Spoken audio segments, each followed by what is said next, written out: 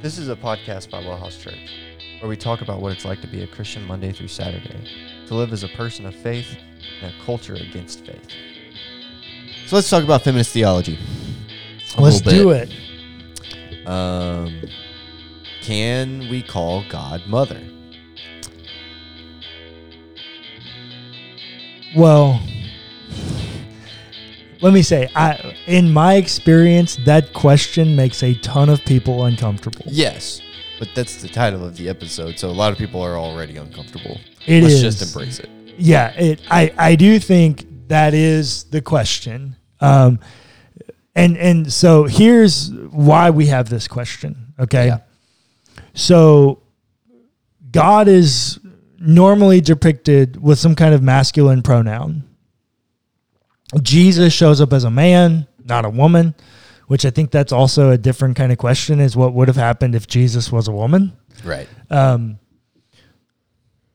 Jesus shows up as a man, and God is frequently called Father and has this idea of sonship to Jesus and sonship to humanity, right? In Psalm 82, we're called sons of God. Jesus quotes that in John 10. There's all this language and metaphor for God being this masculine person. Right. And a paternal figure. Right. And so then, because I think largely a mixture of feminism and the feminist waves, as well as the kind of emergence of liberation theology and this idea that we could contextualize theology to oppression of unique peoples and let them read their experience or read the text through their experience, made way for feminist theology. And so feminists began to ask the question, and specifically feminist theologians, well, did we ever see God as a woman? Because if you had an image of God as a woman, You have a good argument. well, you still don't lose your parental figure metaphors. Right. So then, if you have an image of God as a woman, then you can do both. God can be father or God can be mother. So this is where this question arises from. Now, just a little bit on the character of God. The characteristics of God that we see in the narrative, could you see those or some of those in a mother? Yes. 100%, right? Absolutely. As much as you could see those in a dad, Yeah. you can see those in a mom. Yeah. And in the same way, even if you want to go to like more traditional gender roles,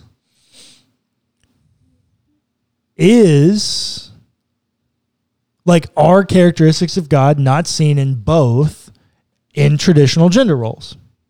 Yes. Okay, so why would it make you uncomfortable to call God mother? Sexism. No, I'm kidding. But honestly, yeah, kind of. I also think it's a little bit of toxic masculinity. Yeah. Because nobody ever made this connection for me until I started reading feminist theologians. Right.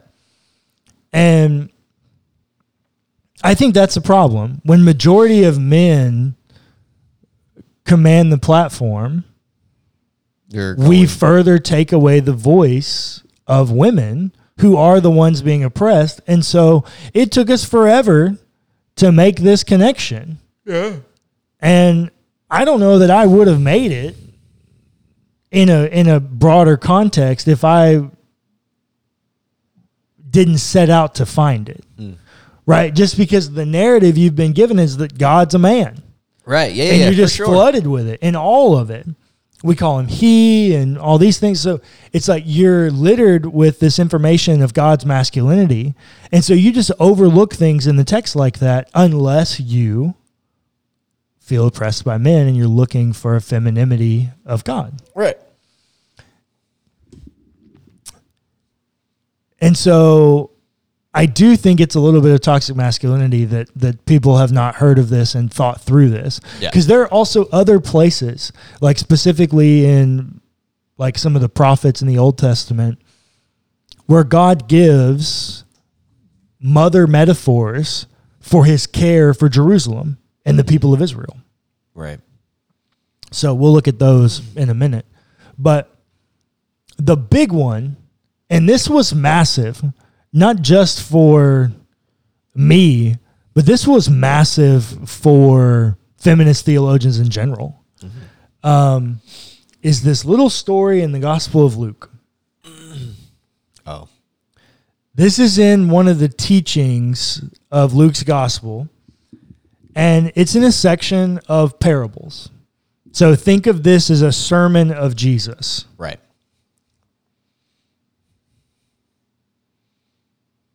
This is the story. So he tells the story of the parable of the lost sheep. Mm-hmm. Historically, shepherds are male. So he tells this story of the shepherd losing his sheep, one of his sheep, and he's got 100 sheep. And so he leaves the 99 sheep To go find the to one. go find the one lost one. That's right. Okay. And then verse 7 at the end of that parable says, "Just so I tell you, there will be more joy in heaven over one sinner who repents than over 99 righteous persons who need no repentance." Mm. Don't miss that. That's the punchline of that story. Right. Now we get to verse 8. This is literally the very next verse. Or, so here's another option. Here's another story to commit the same truth. Right.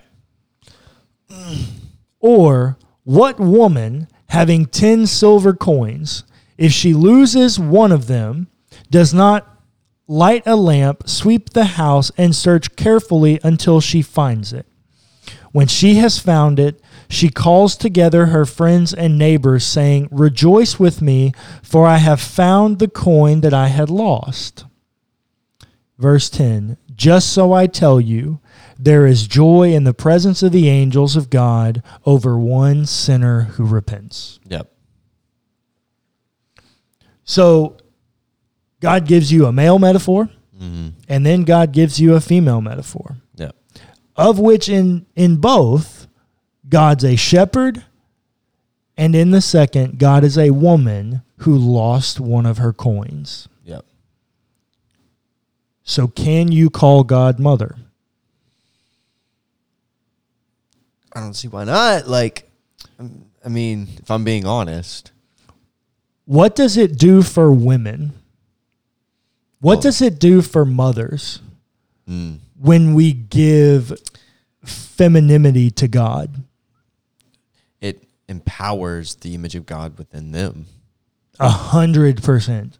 Yeah. You don't think mothers sit around going, "Hey, this book is littered with stories of things that we do wrong, and it doesn't have any of our characteristics. They're all given over to God, Right. who's depicted as a man." Like, I think that narrative alone is hurtful to them. Yeah, I'm sure. And there are some other places, this is just from a quick Google search, or a search, but Isaiah 66:13, "As one with whom his mother comforts, so I will comfort you. You shall be comforted in Jerusalem." That's a mother metaphor. Yep. Matthew 23, "O Jerusalem, Jerusalem, the city that kills the prophets and stones those who are sent to it. How often would I have gathered your children together as a hen gathers her brood under her wings?" Yeah. It's an animal metaphor, but it's still the The femininity female. characteristic. Isaiah 49, "Can a woman forget her nursing child, that she should have no compassion on the son of her womb? Even these may forget, yet I will not forget you." Yeah. That's another mother metaphor. Yep. I mean, it's everywhere. Hosea 13, "I will fall upon them like a bear robbed of her cubs. I will tear open their breast, and there I will devour them like a lion, as a wild beast would rip them open." Right. That's a mother bear narrative. Yep. You want some New Testament ones? 1 Thessalonians 2, but we were gentle among you, like a nursing mother taking care of her own children. Now that's Paul. Right. But Galatians 4, this is Paul again. My little children, for whom I am again in the anguish of childbirth until Christ is formed in you. Right. I think for me, there's enough places in the narrative that I have zero reservations calling God Mother God. Right. I frequently do it in my own prayers. And part of that's because I'm like in this place in life where I'm like radically against power and hierarchy. Right. Like I want nothing to do with any of that. And so like Mother God just feels better to me right now where I'm at in life. But yeah, I have zero qualms calling God Mother God. I'm going to do a little bit of research on something. You keep talking. Go ahead.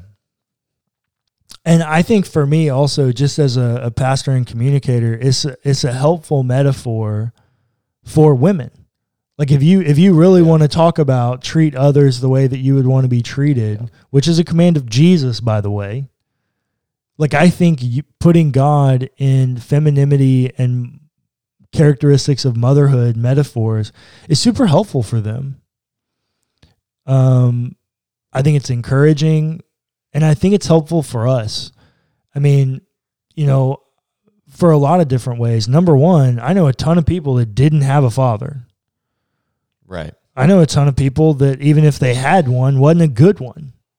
Yeah. And don't think that you don't for a second read your own life experience into that father metaphor. Sure. If you had a violent father, it doesn't feel out of place that Father God is violent. Yeah. And it's easy to overlook some of the other things. If you had an abusive father, right, it's easy to overlook some of the seeming abuses in the narrative. Right.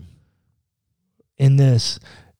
And in the same way, if you didn't have a father at all, you're going, well, I don't really understand this. Yeah. But you had a mom. Yeah. You had a mother. You can read into that narrative. Yeah. I think it's always helpful to have variety when you're evaluating anything. Sure. Like when you're trying to piece a puzzle together, looking at it from all the different angles can be helpful. And I will tell you, for me personally, I don't do it publicly a lot because it makes people uncomfortable. Right. But just in my own personal formation, calling God Mother has been extremely fruitful. So I have to ask a question. Okay. And I know that this is more of like a P&P question rather than a let's talk question, but I feel like it needs an answer here. Because both of the apostles and Nicene Creed affirm the Father narrative by affirming the femininity in God and calling God Mother, does that step outside the creeds? The question that I would have for you is, does the creed specifically say that God can't be a mother? Never explicitly, no. I'm not saying that God's not Father. I'm just also saying maybe God's mother too. Right. And so unless the creed specifically deny that claim, I wouldn't say so. Because I'm not saying don't view God as Father. Right. I'm just saying also view God as mother. Right. Like, don't be so one-dimensional that you miss this motherhood piece of God. And, you know, for all the things that I think it does a bad job of, I still love this book and recommend it to a ton of people. But this is one thing I think The Shack does perfect. Yeah. Oh, yeah. Good. If you haven't read the book, first of all, don't watch the movie. Read the book. Read the book first. The book is better. The book is better. It's very but good. that's true for pretty much everything. Yeah. But the book is better. But in there, Ray, the main character, ends up going to this cabin. I won't spoil the story for you, but it's also been out for like almost 20 years. So Get with like the times. I don't feel super upset. But Get with the times. Ray ends up at this cabin, and at this cabin he meets all the Trinity. Right. And God the Father is called Papa. Yeah. But she's an African American woman. Mm-hmm. That perfectly encapsulates what the image that I think the Bible is telling us. I think you've got some father metaphors there. I don't think we can miss those. Those are very evident and clear. Sure. I mean, least of noticeably in Jesus' baptism. Right. But I also don't think you can miss the motherhood of God. Right. I don't think you can miss that characteristic. I think it's helpful and I think it's wholesome. Not just for me, but we were just talking about toxic masculinity. Like, toxic masculinity is everywhere. Don't you think it kind of be nice to have an image of God that's not like overrun with patriarchy and hierarchy and power and Yeah. I Well, mean, isn't that more the image of God anyways?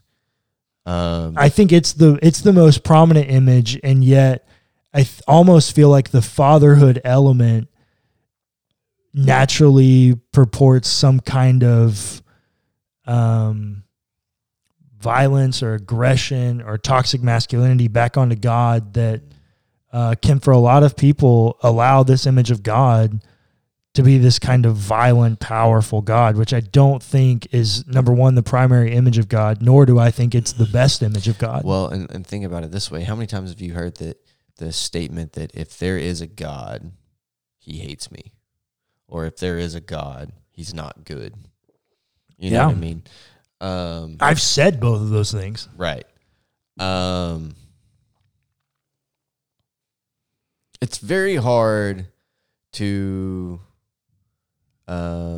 talk about mom as she hates me. You know what I mean? Or mom is just not good. Now, there are bad mothers out there. Yeah, just like there are bad dads, there are bad moms. Yeah. But the overwhelming majority of people are just like, mom's what I need. Yeah, you know what I mean? yeah. Like, so when you put it in that kind of context of looking at God as good, it's much easier to see him as For female, as some mom. people. Right. Yeah. Now, I know for some people it's not easier to see God as good through mother. You need Sure. God to be good through father, and I get that. I'm not denying any of that. Absolutely not. All I'm saying is that I think this is a helpful reading for a lot of people. Yeah. I mean, it's an extremely helpful reading for me. And you've heard people say, like, I'm this is not unique to me, but put yourself in the story.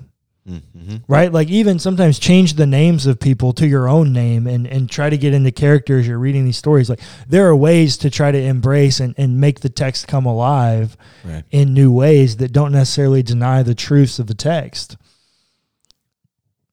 If you see father or him referred to God, Place it. try changing it to mother or her. Yeah. Even just that, if nothing else, it gets your mind going. Yeah. And I think, for what, the questions that we were asking on yesterday's episode of A Closer Look about, fruitful divinity.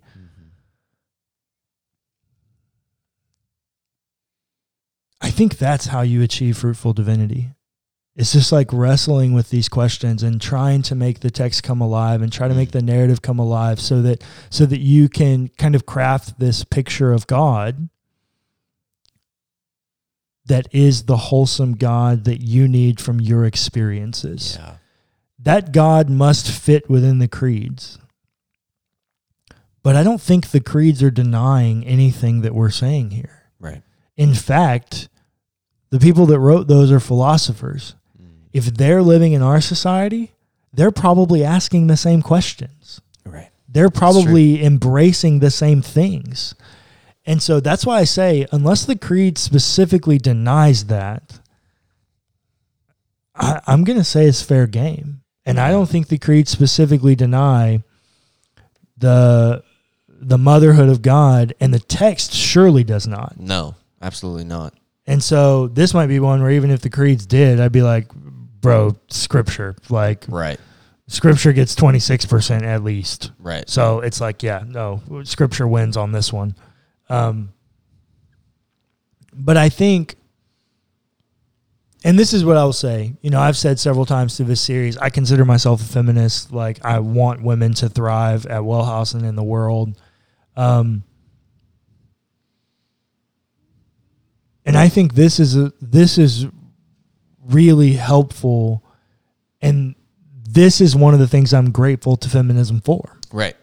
I'm grateful to the feminist women and feminist theologians who have pointed this out for me. Not just because, right on, girl, like, yeah, you do you speak up. You make these men be better. You make these men be better. Absolutely. But also, thank you for my own spiritual health. Yeah. Because this revelation has been uniquely important to my own spiritual formation. Yeah. I'm going to say it again. I've said it 100 times. I'm going to say it again. I'll keep saying it. Men be better. Men be better. Men just be better. And I don't mean in the toxic Mark Driscoll kind of men, you need to grow a pair and put your foot down kind of be better. I mean, be better in your image and likeness of God and caring for those around you. Just be better. Don't be that jerk. And ask yourself the hard questions of why does it make me feel uncomfortable to talk about God as mom? Wherever you fall, that's cool. I at least want you to ask the question.